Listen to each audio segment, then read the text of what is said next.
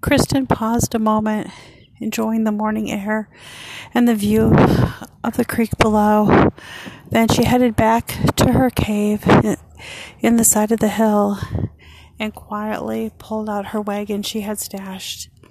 She hauled the wagon up the hill carefully and snuck back along behind the abandoned trailers, headed toward the main road.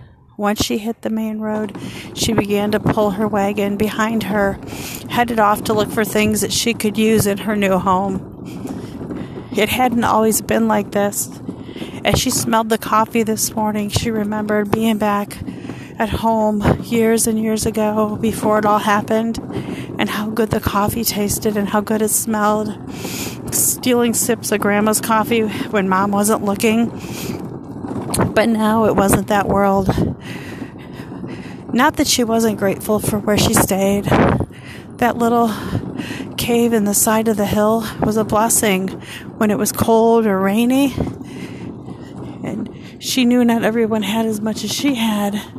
So she had to be grateful for what she had. She'd seen the people under the bridges with no way to really get out of the weather. Back in the cave with the tarp over the opening, she was almost warm. What else could she ask for? She had food.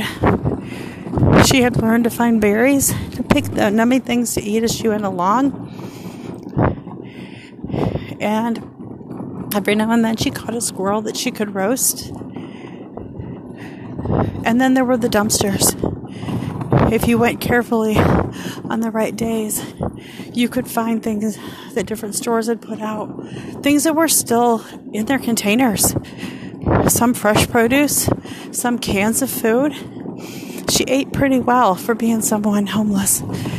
And she also found things she could use, clothing, blankets, this, that, and the other.